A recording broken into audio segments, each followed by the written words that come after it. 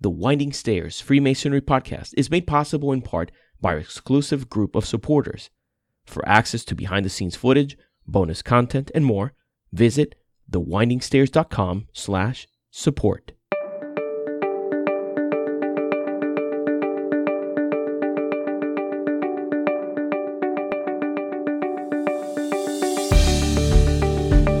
You have arrived at The Winding Stairs, a program dedicated to Masonic education and the practical side of Freemasonry.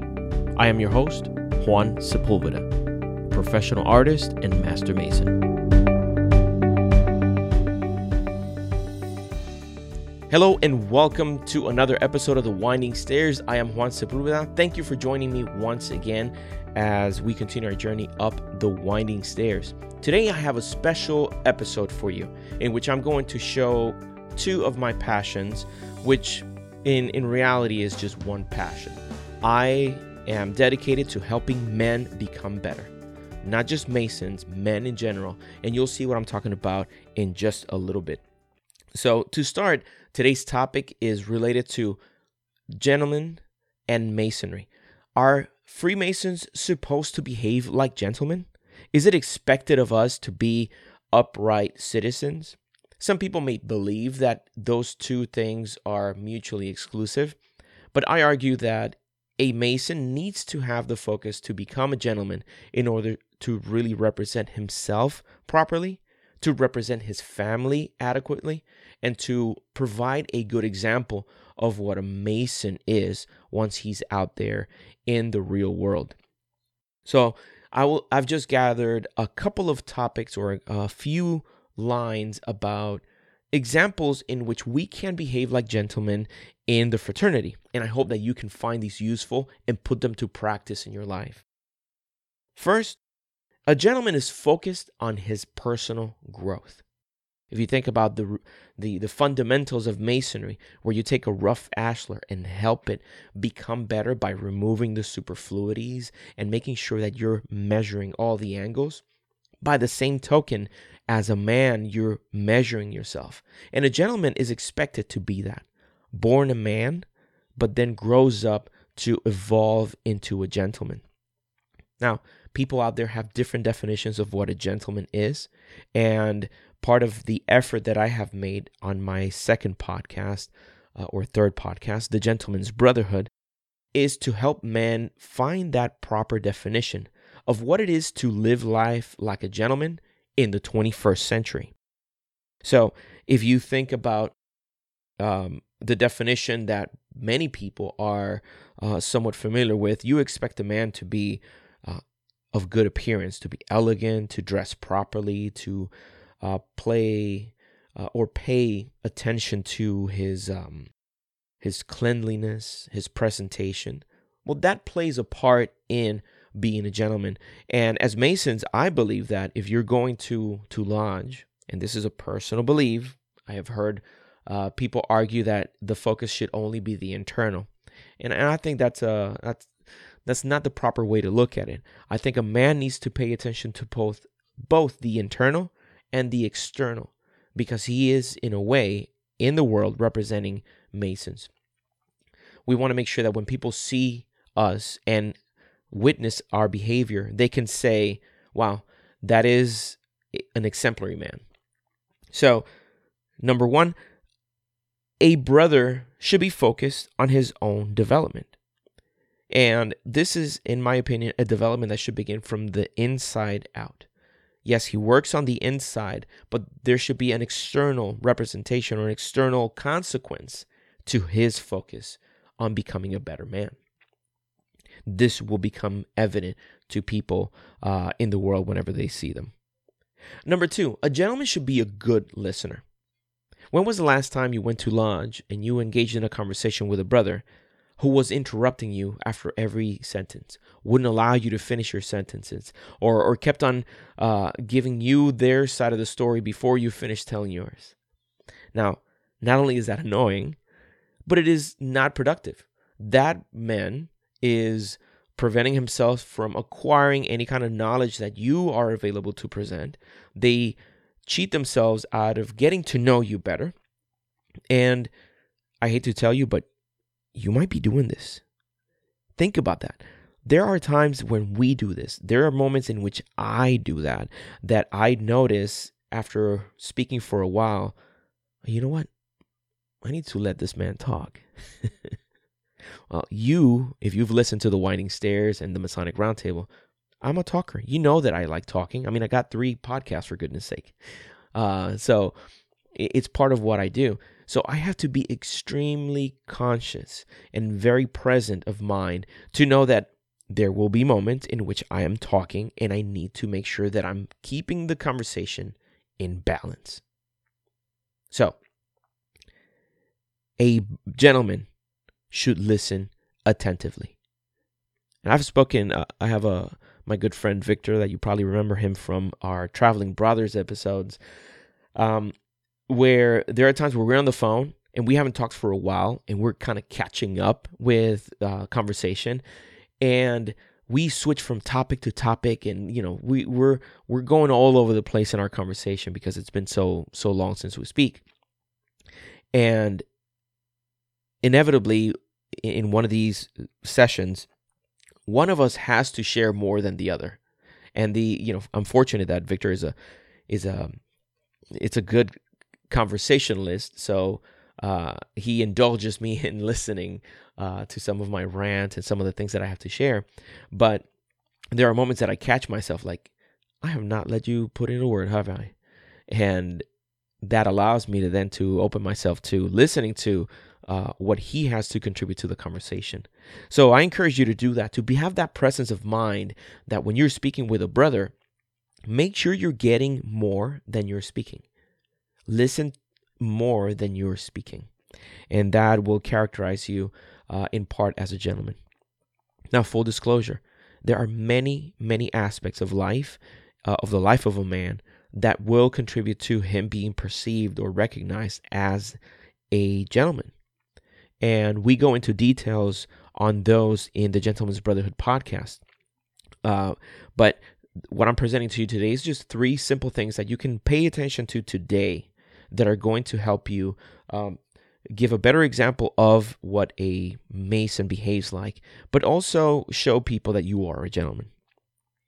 Now, the third point is that a gentleman is able to have a difficult conversation without sacrificing civility. Let me say that again, because that's so important for you to hear and for you to convey this to other people. One of the true determinations of a gentleman is that he is able to have difficult conversations without sacrificing civility.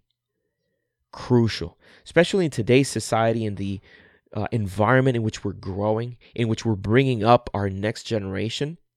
There seems to be this overarching vitriol that consumes every conversation, or many conversations. If you look at media, social media, you'll notice that there is this sacrificial immolation of civility whenever people are having a conversation that could present to be difficult. It is completely unnecessary.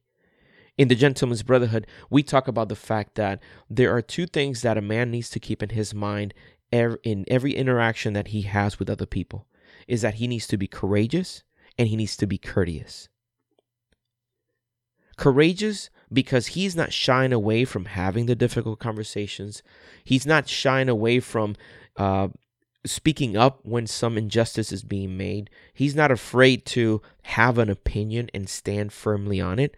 And he's also not afraid to recognize that he could be wrong, that there is room for improvement in his life. So the courtesy component in this case alludes to the fact that although you may be having those courageous conversations, those courageous introspections, you don't have to be a jerk in the process. How many times do we see people that they get all fluffy whenever you start talking to them about politics, or you start talking about how different your religion is or your lack of religion is, and they get all fluffy and defensive.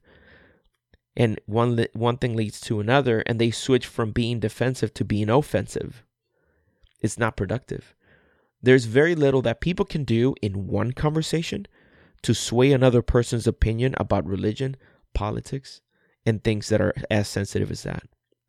So the only thing that's being affected here could be perhaps the probability that a proper conversation will happen in the future, the perception that this individual has of you, the quality of the friendship, the respect that the individual has for you. So if you sacrifice courtesy in the process of conveying a difficult conversation, you may be sacrificing the rest of your relationship, or you may be tarnishing something that could be great. You may be eliminating a potential business relation. You may be tarnishing perhaps or obstructing the progress of a great friendship. So keep that in mind, that a man is courageous and courteous, and that it's okay for you to have difficult conversations as long as you don't sacrifice courtesy in the process. Now, if what I've talked to you about today resonates with you, if you think that a man should be a gentleman, and that more especially a Freemason needs to be a gentleman in all his doings, then I encourage you to listen to the episode of The Gentleman's Brotherhood, where I talk with my friend Alberto Mella. Full disclosure, he's not a Mason yet.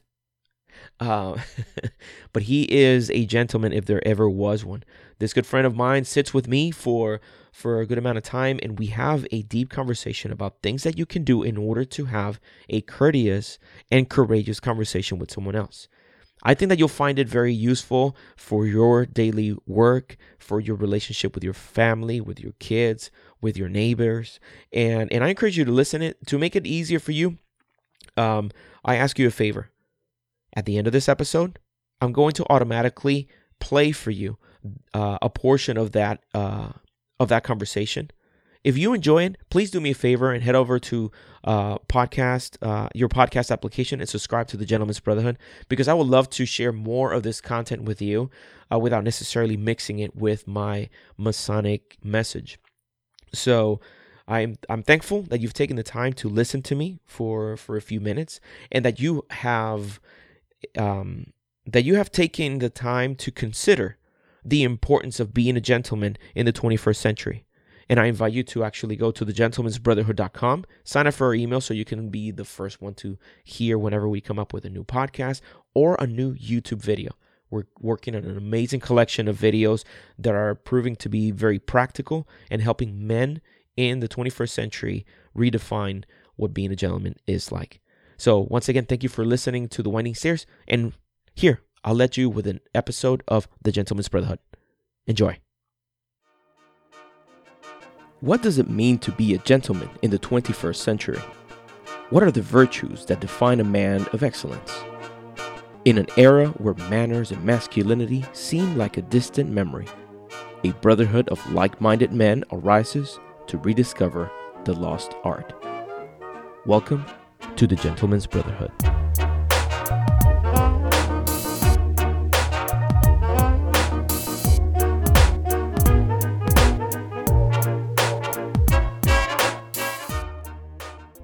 Hello and welcome to another episode of the Gentleman's Brotherhood. My name is Juan Sepulveda, and I have the pleasure today of being here with my good friend Alberto Mella. Alberto, good to see you, my brother. How are you? Thank you for having me. Great, man. It's good to have you here in the Sepulveda Studios in sunny Kissimmee, Florida.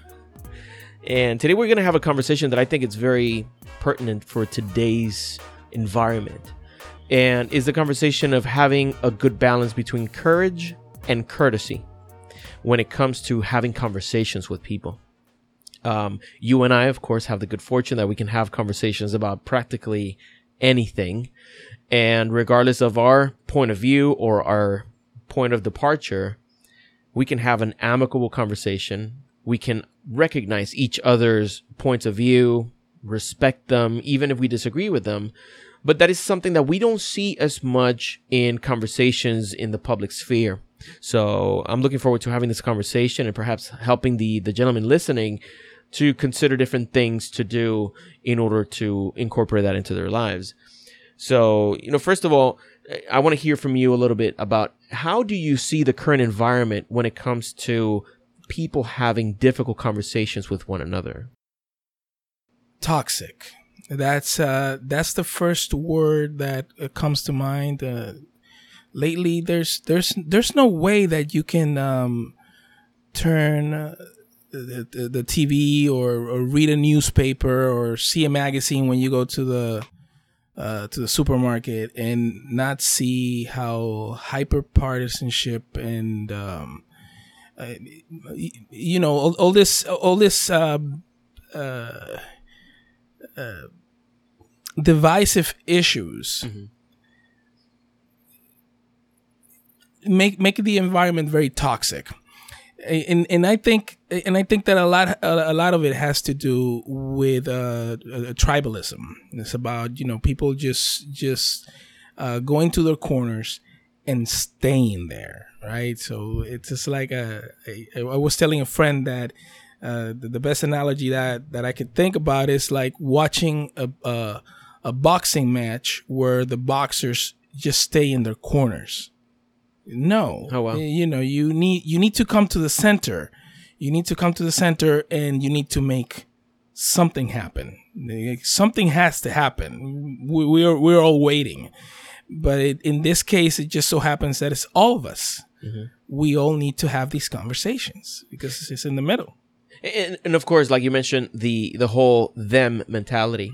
It is deeply ingrained in our biology to form groups. And if you think about it from a survival standpoint, it would be important for you to develop a strong bond with someone who is one of us, and to find that division between us and them, because usually in the past, them represented a threat. There was a risk to your crops, or a risk to the integrity of the village. Perhaps you don't know where these people come from. You don't know who these people, you don't know what kind of behaviors they're bringing, what kind of diseases they have. So in order for different groups to survive, I can see how having a strong sense of belonging to a group would serve as a protective or a safety defense mechanism, pretty much. But on the same token, I agree. But on the same token, within that group, within that village, you have people that will want to move the village to the other side of the mountain. Mm-hmm. And you will want people that want to stay right here. And it is those two groups within that group that then will say, okay, wait, hold up. So you don't want me to go to the other side of the mountain, and I don't want to stay here. So let's agree on some sort of consensus. And then they say, okay, how about we move a few of you to the top of the mountain, and then from the top you look down, and then you tell us what you found in order for us to decide whether we move ahead or not. So it is consensus that has moved the human race forward. So there's a reason why we are not in the Stone Age, and it's not because we ran out of stones, or we're not using the steam engine. It's not because we ran out of steam. Yeah. It's because as a society we have come together when we have this polemic discussions, like, mm-hmm. Okay, so where do we move? And this is what's not happening now. And then again, there's historical precedents. This is not new. This happens, but we need to find it in ourselves to have these conversations, especially with people that we respect, with people that surround us. Yeah, that's what. And that's good. If you think about it too, that's a very good point, because what we see now, for example, if we look at the current political situation in the United States, we're all living in this one country.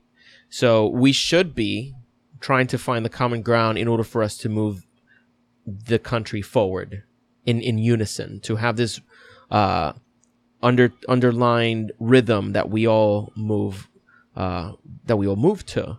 But it seems like as there are political, there are different political opinions or views or philosophies, Strongly held, yeah. strongly held, of course, and to good cause, but there doesn't seem to be a willingness to, even though I have this very strong conviction of me being right, let me listen to what this other individual has to say and try to find within that the truth that they see, or at least the positive things that they see. Let's have a conversation. Let's evaluate all these different thoughts. So I do like the impetus of making strides into bringing awareness of the fact that, okay, we're all in the same boat. We're all in the same village trying to make our village successful. I understand that you want to keep it here in the valley, but I do see that there is a great potential of further success or more sustainable growth if we actually bring the village over the mountain into the other valley.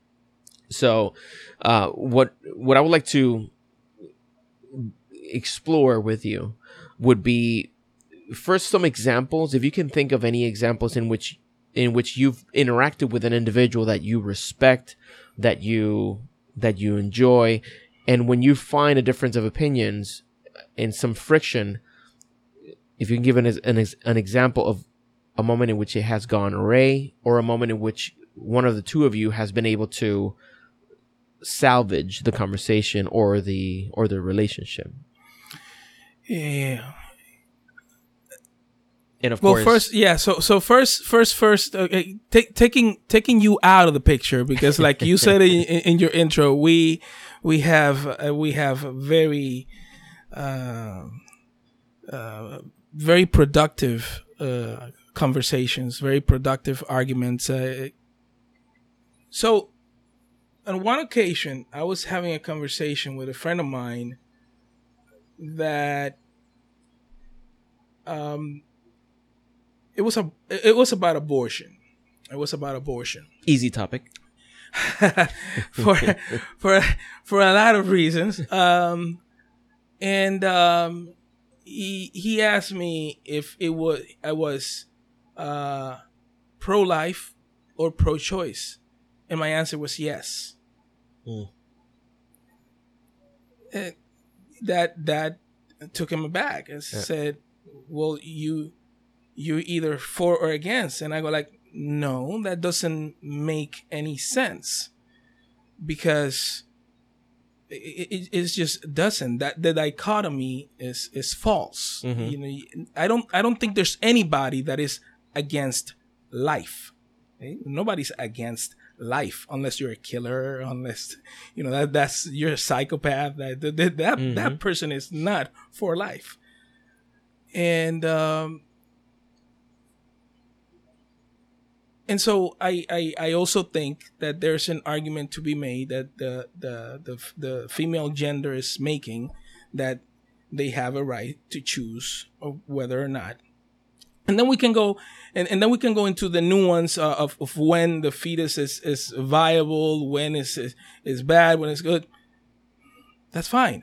That's where the discussion should be, on the nuanced aspect of that conversation, not on whether you're for or against, because then there's no conversation. It's you're either in the red corner no, that dichotomy is false. Yeah. So I took him aback. In another instance where it actually went favorably, I was having a conversation with a friend of mine who is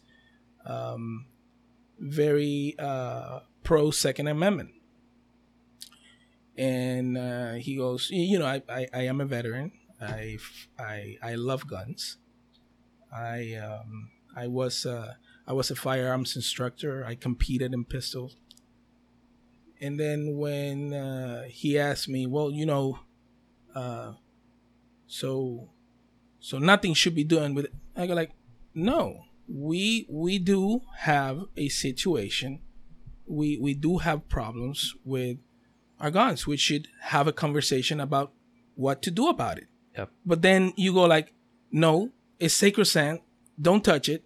No, we have to touch it. Yeah. We have to touch it. It is a sensitive topic, so we have to touch it. We have to talk about it. So listen to what I'm saying. I love guns. I love to have guns, but there's obviously people that shouldn't have it. Mm-hmm. So at what point should a person have it or not have it? That's where the discussion is. Yep.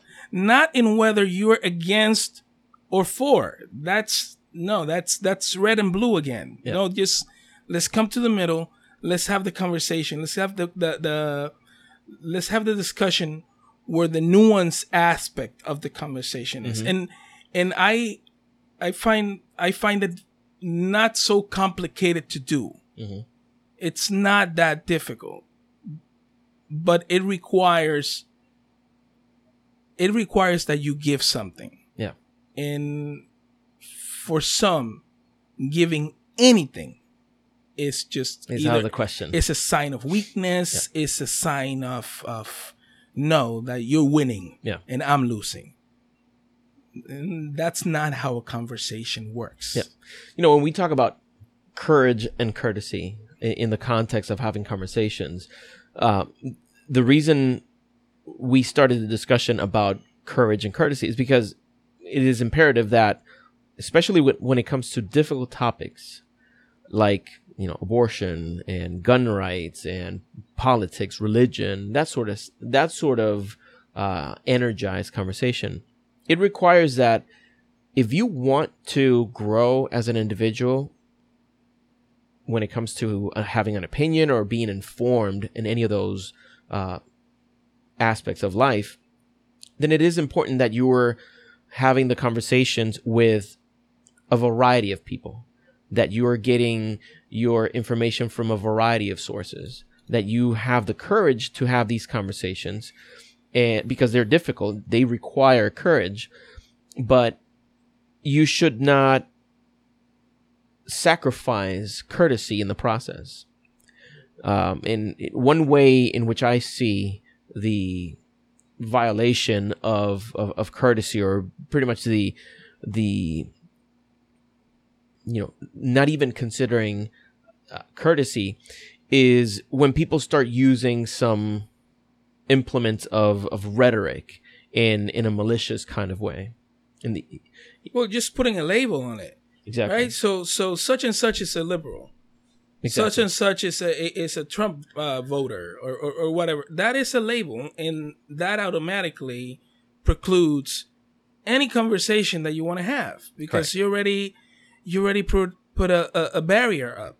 Yep. And so, you know, I coach communications, and usually what I say is that what makes a conversation difficult is the barriers that we put.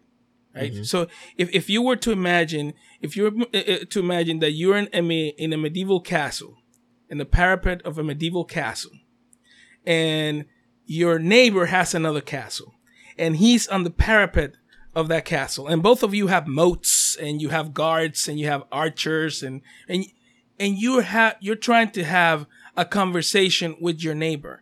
The only thing you can do to each other is shout. Mm-hmm. Shout to the point of what? Of getting angry at each other. That's the only thing you can do. So when you put labels, when you the first word is or after the first sentence the reply is sarcastic. Yeah. It's sarcasm, is invalidating your point. Then no, we're not gonna get anywhere. Yeah. And you know, the whole thing that pretty much covers the entire conversation and the reason why we're having this is because, as gentlemen, we recognize that we are in a constant state of improvement. As we grow up, we have influence from our parents, influence from our friends, influence from society as a whole. And we don't always acquire the best tools. And when we acquire tools, we don't necessarily adopt the best usage of those tools, especially if we're not intentional in the acquisition and in the practice of utilizing those tools. And like the example that you mentioned, that when you come to a conversation and you already have a preconceived label against the individual with whom you're having a conversation, you're already creating that obstacle that is going to make the conversation even more difficult. So what I would like to do is explore a few steps that people can take in order for them to actually come to the conversation and have a more productive, more respectful conversation, and at the end come out better informed on the topic, more acquainted with the individual's position, and with with your integrity unsullied. So we've compiled a group of steps that you can take in order to accomplish this. But before we get to them, let's discuss really quick why is it even important for us to care about preserving courage and courtesy in our daily communications? Like, why do we have to worry so much about having these conversations and retaining our courtesy in the process? Because if we don't, we alienate each other. We are human beings are social animals. We need each other. Being courteous, being respectful is what gets us to the table. It's what makes it possible for us to get on top of that hill. It's what makes it possible to say, Juan, you go get the meat, I will get the fruit, and we'll come to this table. And I am trusting you that you will come with the meat, and you're trusting me that I'll come with the fruit. Because then it creates an environment of respect, of brotherhood. Yeah. Because that's what we are. In a sense, humans don't do things alone. The reason why we've become so far in our evolution, in our society, is because we've done things together. And alienating each other, it's not gonna get us anywhere. That's great.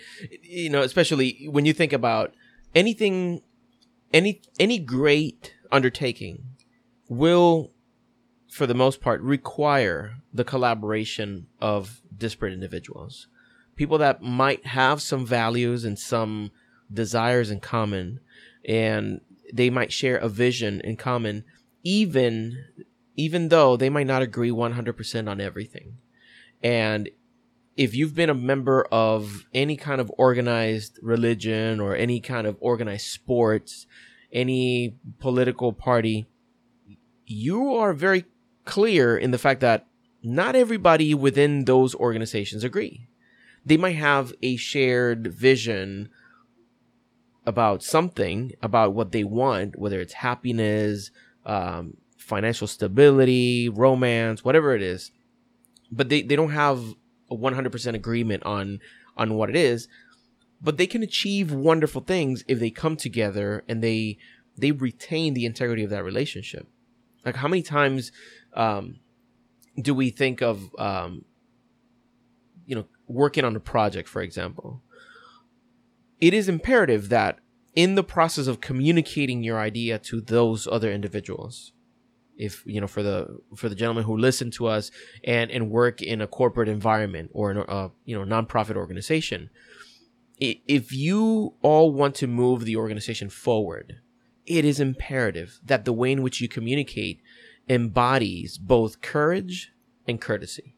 So if something has to be said, it is not done so at the expense of respect. Yes. So as we, I think we've made a point that it is important for us to, preserve courage and courtesy when it comes to communication, because Otherwise, we run out of people who like us. We want to be liked. So that's one of the most interesting aspects of communication. And as we go along, I'm going to talk a little more about that. But we want to be liked. We want to be liked. Period. We want to be listened to, and we want to be liked. The problem is when you have two people that want to be liked and want to be listened to. Somebody needs to do the listening. Yeah.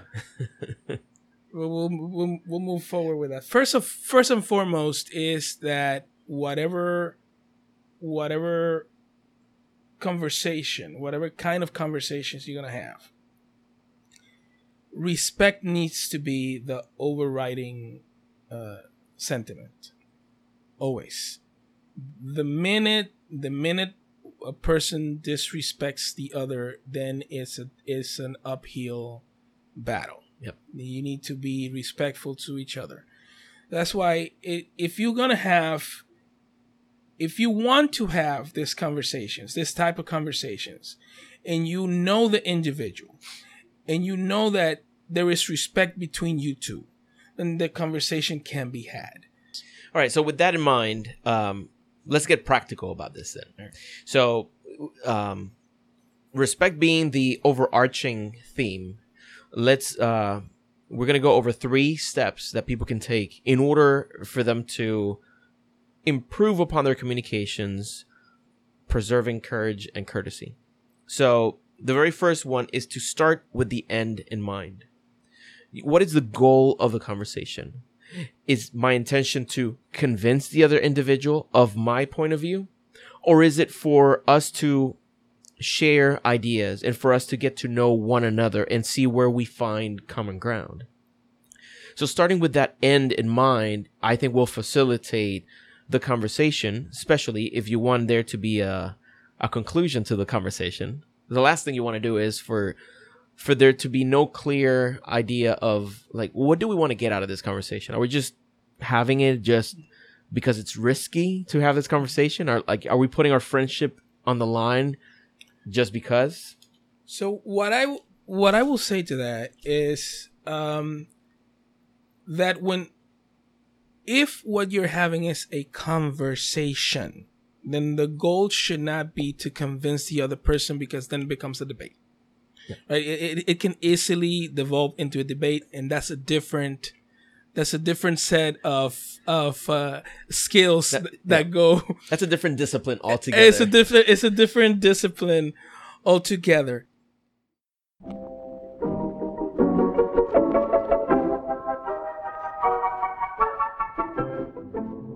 This program is brought to you by Podcast Movement, the world's largest gathering of podcasters. With over 100 professional speakers and countless educational tracks, this conference will help you reach more people and have a bigger impact with your podcast. For details, visit podcastmovement.com.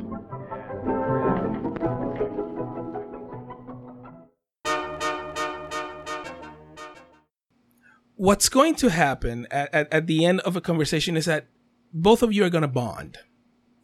Both of you are going to bond in that respect, and more conversations can be had. Closer your relationship becomes. Look, I'm speaking like Yoda now. And in that is a win for both of you. Yeah. But going into the conversation, you should have a clear understanding of what you want to get out of it. Yeah. Do I want to know what Juan thinks about this? Mm-hmm. Because right now I don't know. I know he's right wing. I know he's left wing. I want to know where he stands in this issue. That's a goal to know where you stand, but not in whether it's left or right. You know, like the gentleman I gave the answer to when he said, "Well, are you pro-life or pro-choice?" And I said, "Yes." Mm-hmm. Well, that's a closed-ended question. Yeah. It's let's get into the minutia of what we're talking about. So yes, always walk into a conversation knowing what you want to get out of it. And that's good. And of course, this is going to, this applies very specifically whenever you want to have a conversation with an individual, or whenever there is a conversation to be had. There are times in which you stumble upon a conversation, and it started as just a regular, the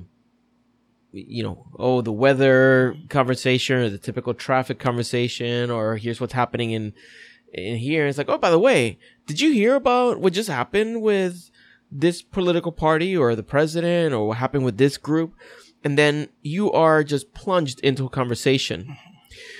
Now, what I see here is that it is important for you to, in this regard, whenever you stumble upon a conversation like that, to still give yourself an opportunity to consider, what are we getting out of this conversation? Is it just an exchange of, let's just keep each other entertained? Or is this individual really interested in what I have to say about this? Especially if you stumble upon the conversation, I would caution people to try to be very present of mind as to whether they can identify what the intention of the other individual is. And let me give you the example of having a religious conversation. Let's say, I remember, and I'll give you a personal example about this.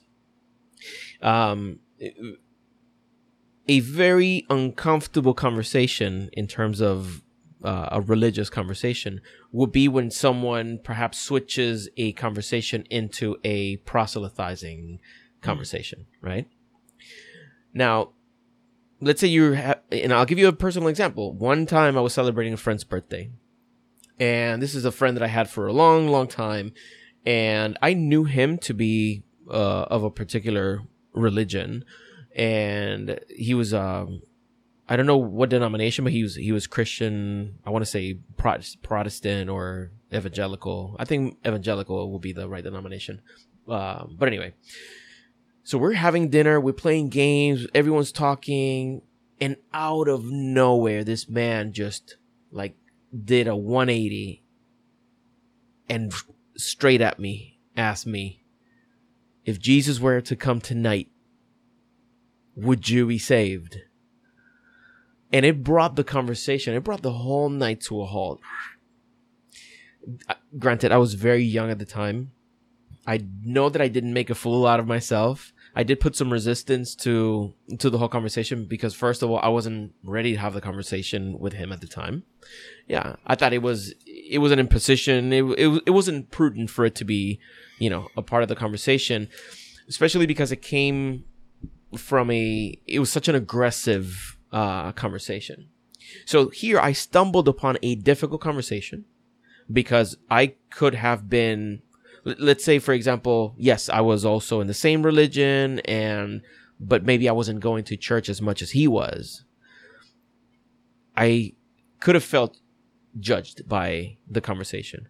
So the instant reaction would be to put up defenses, to put up the guard and not allow it to go further.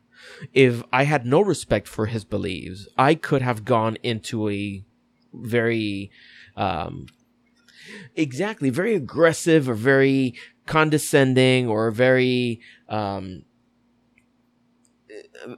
very unfriendly exchange. I have to say, I don't, like I said, here I am maybe 15 years later.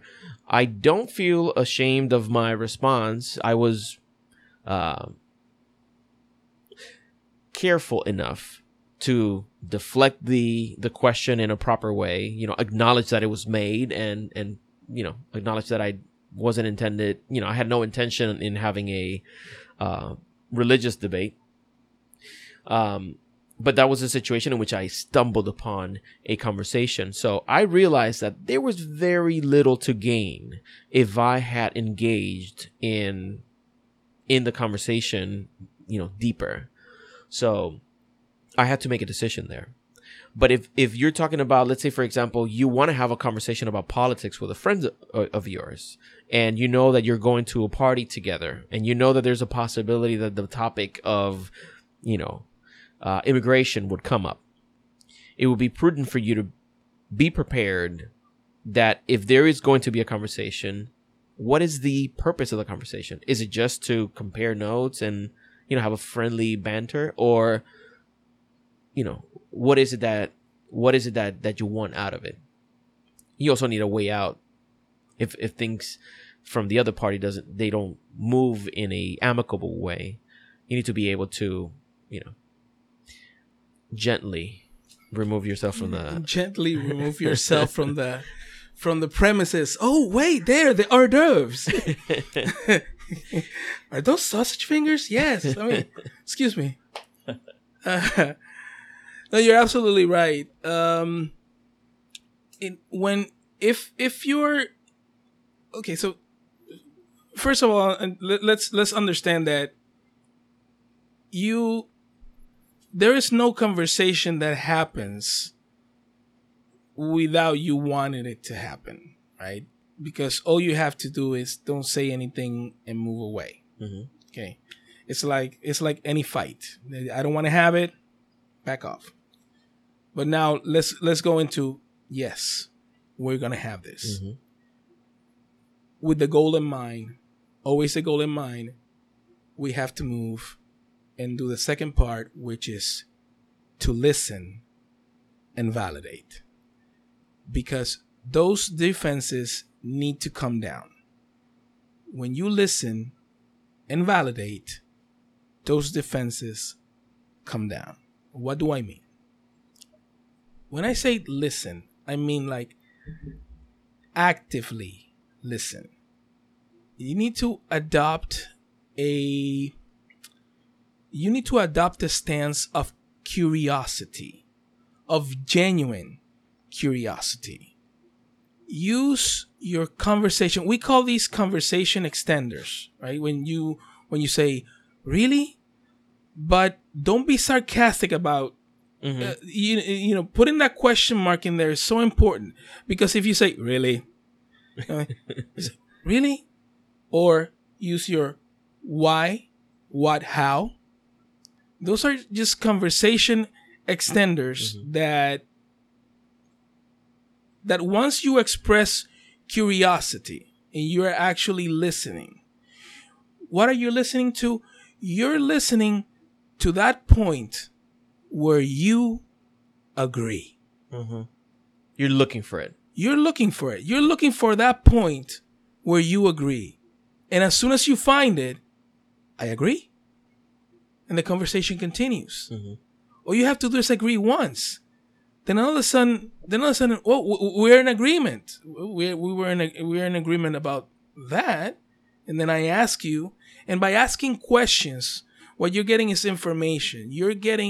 What you're getting is where this person's train of thought is, where his thoughts are on certain things. You're getting a whole bunch of information. And remember at the beginning, I told you that people like to talk about themselves. Mm-hmm. People love to talk and to be listened to. Become that person, and you're gonna get so much information. You're gonna get so much information. You're not gonna know what to do with it. Mm-hmm. Eventually, you're gonna find in that conversation something you agree with. There is something you agree with. Even if you hate Trump, for example, you have to come to terms that there's something that China is doing that is not right. Hey, China's always been the boogeyman of us for trade and stuff. Something's up. That's a point of agreement. And then you go like, you know what? I agree with that. Mm-hmm. And then right on that agreement, you zero in on that agreement and you start talking about that point that both of you agree with and you dissect it. Mm-hmm. Because when I tell people, well, but that subject matter is not.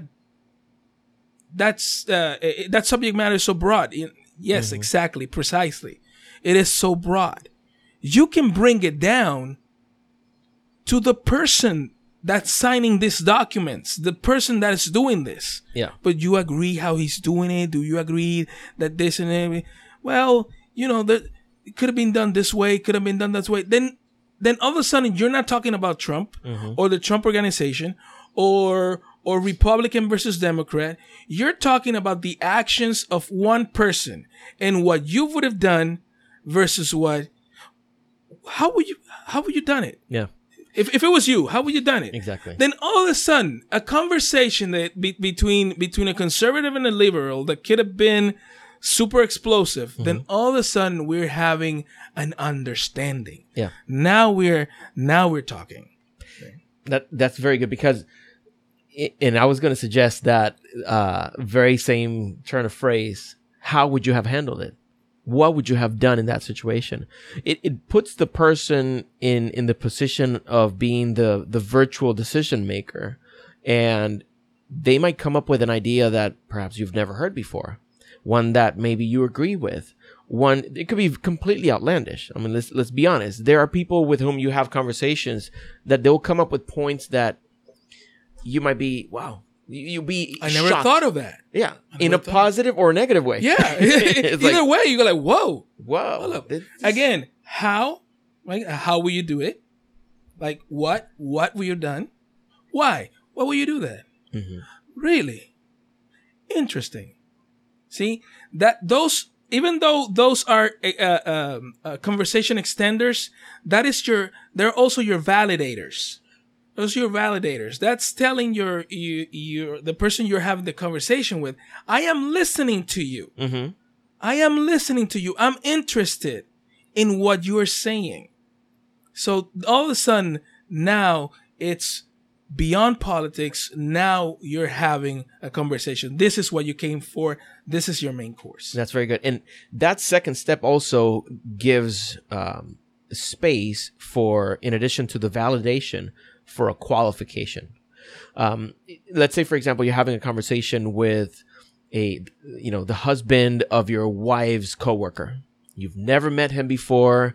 It's just by coincidence that you're both in this party, and you start, having a conversation. Now you stumble upon a topic that may be controversial, may be difficult. Sometimes you can take a chance and say, you know what? I think blah, and you just throw out what you think. Or you could also be very cautious in your response and start asking questions or start listening to their point of view so that you can make an assessment whether or not this is an individual that could carry a conversation with you without becoming belligerent or becoming aggressive. The only way that you can find out if an individual can carry on a courteous and courageous conversation is for you to have more of that conversation with them. But if you right out of the gate, you plant down your flag and here's my position, what you got to say about that, that becomes a confrontation. But when you start listening actively and when you start engaging with that individual's response and delving deeper into whatever their point of view is, now you're giving the conversation an opportunity to not just thrive, but inform both of you as to the direction that conversation is going to take. Exactly. Exactly what I was mentioned was about the direction of the conversation. You can also direct the conversation. I have one in my back pocket always, especially for when I'm ambushed about politics. I have one in my back pocket. Some time ago, I used to work back then it was Bethesda Naval Hospital. Right now it's the Walter Reed Military Medical Center. In that hospital, not only is the president seen, but also members of Congress are seen. One time I had the opportunity to have as a patient a congressman. And somehow the conversation turned to whiskey. So when I'm ambushed about a politician, I go like, well, I think they all like whiskey. They all like whiskey. Yes. Because when I used to work in the hospital, I met this congressman and he liked whiskey. Really? And yeah, what whiskey do you like? Nice. And then all of a sudden, a conversation that could have been about politics become about whiskey. Come on, I'll argue whiskey with you all day. Yeah. That's not controversial at all. But that's besides the point, because we need to have the conversations that are polemic. So if you don't like if you don't like that kind of conversation, that is your out. Your out is listening. You listen for an opportunity to divert the conversation, and you do it.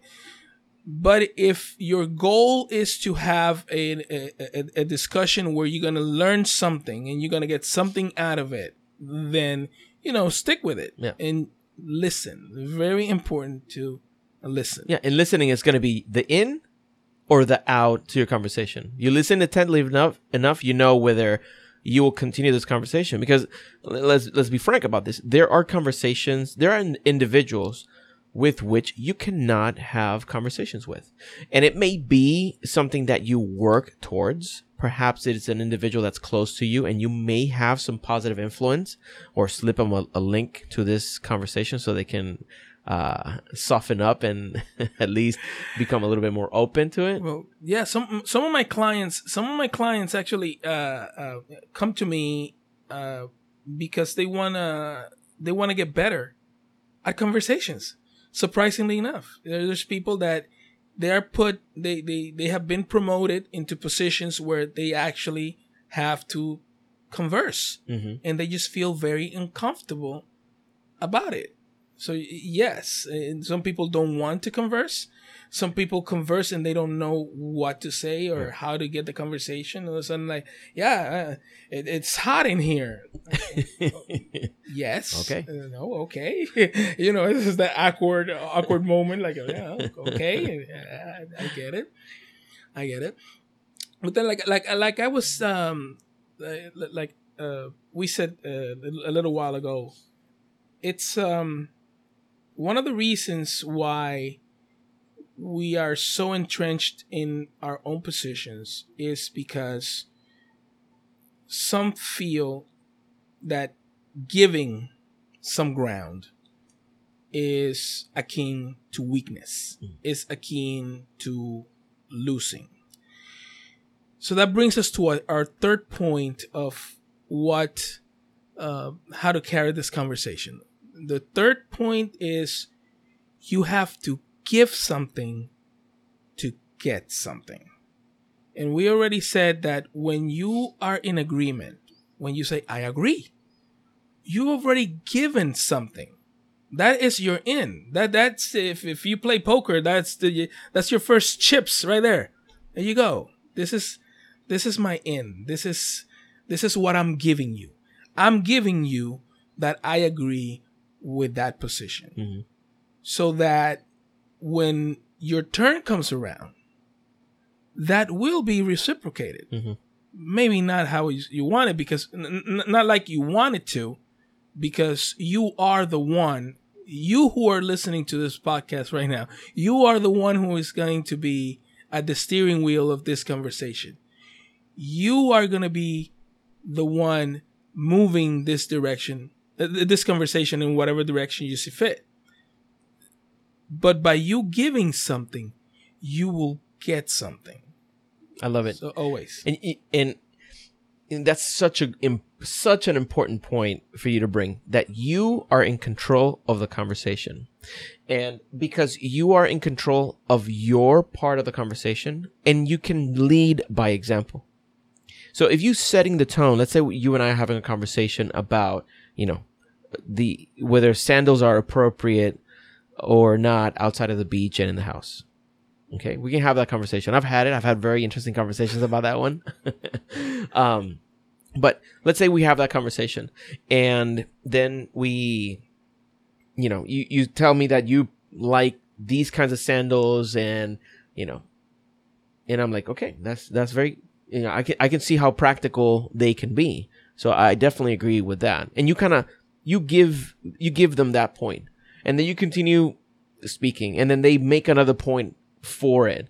And you know what? I can see the value in that. I can see how you would feel inclined to wear sandals a little bit more than these closed-toe shoes. And of course, this is an absurd example, but it is one that illustrates that we can keep on going. And because I'm leading the conversation, or at least I'm delving deeper into the conversation, asking you questions, and I'm finding these common grounds for me to agree with you, then when the conversation goes over to my side, you're able to subconsciously see my pattern of agreement, or my pattern of at least giving into some of your points, and not necessarily criticizing them, shutting them down. And I know to some people this might sound like manipulative, but there's a very clear distinction between manipulating someone and leading another individual to having a fruitful conversation. So you play chess. I do. Right? Some people say, well, so am I moving the pieces? Am I 3 moves ahead? Whatever. No, gentlemen. We own the board. Mm-hmm. So it's not that we're moving pieces. We brought the board. Mm-hmm. We own the board. So the pieces, let them move as they want to move. Let them have the game that they want to have. You own the board. Mm-hmm. So with this, it's not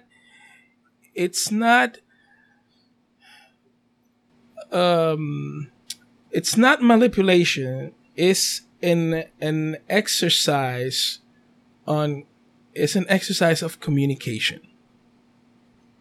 That's pretty much what you're doing. Yep. You're exercising your charisma. That's pretty much where you want to take this. Yep. Yeah, in the Gentleman's Brotherhood, we focus in helping men grow into their own, the best version of themselves. And that has a myriad of angles. There are so many aspects of what being a man in the 21st century really means. Having a difficult conversation is just one that I think it's prudent that we discuss today, that we recognize there are differences of opinion out there. There is a narrative that is peddled by multiple media sources. And if we don't take an active participation in having a productive conversation on these topics, then we are allowing society to run its course without having any input from us. So ideally, we hope that the listeners have found something valuable in our conversation. And whenever they are either tempted, or they stumble upon, or they're inclined to have a difficult conversation or tackle a different topic with another individual or group, that they come back and revert to at least these 3 steps that we've mentioned. And just to cement those further, the first one is to start with the end in mind. What do you want out of this conversation? Is it just entertainment? Is it to be informative? Is it to be cathartic? It depends. What is the goal of this conversation? And that's going to be crucial into setting the tone for the rest of the things. Yeah. The second one is to listen and validate. Give yourself time to listen attentively to what the other individual's points and positions are about a given topic. Validate, so recognize within that conversation the areas in which the other person is right, or in which the other person makes a very valid point. And then the third step is to give something to get something.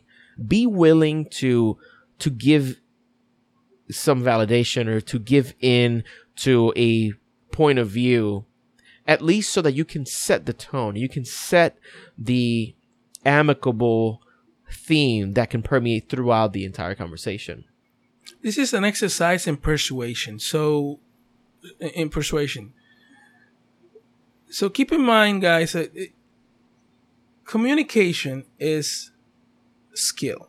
Persuasion is a skill. This is something that requires practice. Everything that is a skill, the more you do it, the better you get at it. So, get out there and have these conversations. Have them in safe groups. Have them around people that you trust first, that you know that your relationship is solid enough that you can undertake this. so that at least you get your feet wet on everything that we're saying, and use us as a resource. We're here for you. This is what this brotherhood is for. Absolutely. So that so when we post something on Facebook and we encourage a discussion, that's what we're trying to get. Is to get you guys, to get us participating in these discussions. Exactly. Because that's where we want to take this. Yeah. Right now we have an active Facebook group. You can find us if you're on Facebook. You can go and search for The Gentleman's Brotherhood, and we have several conversations there about how you look, how you feel, and we have members from all over the world. Every major continent, pretty much, except Antarctica. We don't have anybody there yet, but a penguin is about to sign up. Don't worry. Yeah, we hope that an explorer will be listening to the podcast one day and drop in a flag from there. But use that as a resource if you want to have some of these discussions and in practice, so that when you go out into the real world and go to a party or go to a meetup, you can have better tools and better practice when it comes to having courageous and courteous conversations. Do that. And I'm curious to hear from you. Do you have any examples, you that listens to this podcast? Give us an example. Share with us. Have you recently had a situation where you've engaged in a difficult conversation? Has it gone your way? Do you feel that you've tarnished the relationship or you've improved it? Give us some examples in the comment section of the website or on wherever you find this audio, because we want to use those as an example to learn from. So if you've learned anything in the process, had a very interesting experience of having a courageous and courteous conversation, please let us know. Alberto, it's been a great conversation. I really appreciate it. Caballero, anytime. Even though I disagree with most of what you said there. No. We'll move that offline. But I'm glad that we had this conversation, and hopefully the gentlemen that are listening will find it edifying, they'll find it useful, and help them continue in their journey to become a better gentleman. Until next time, I wish you courage, courtesy, and careful conversations.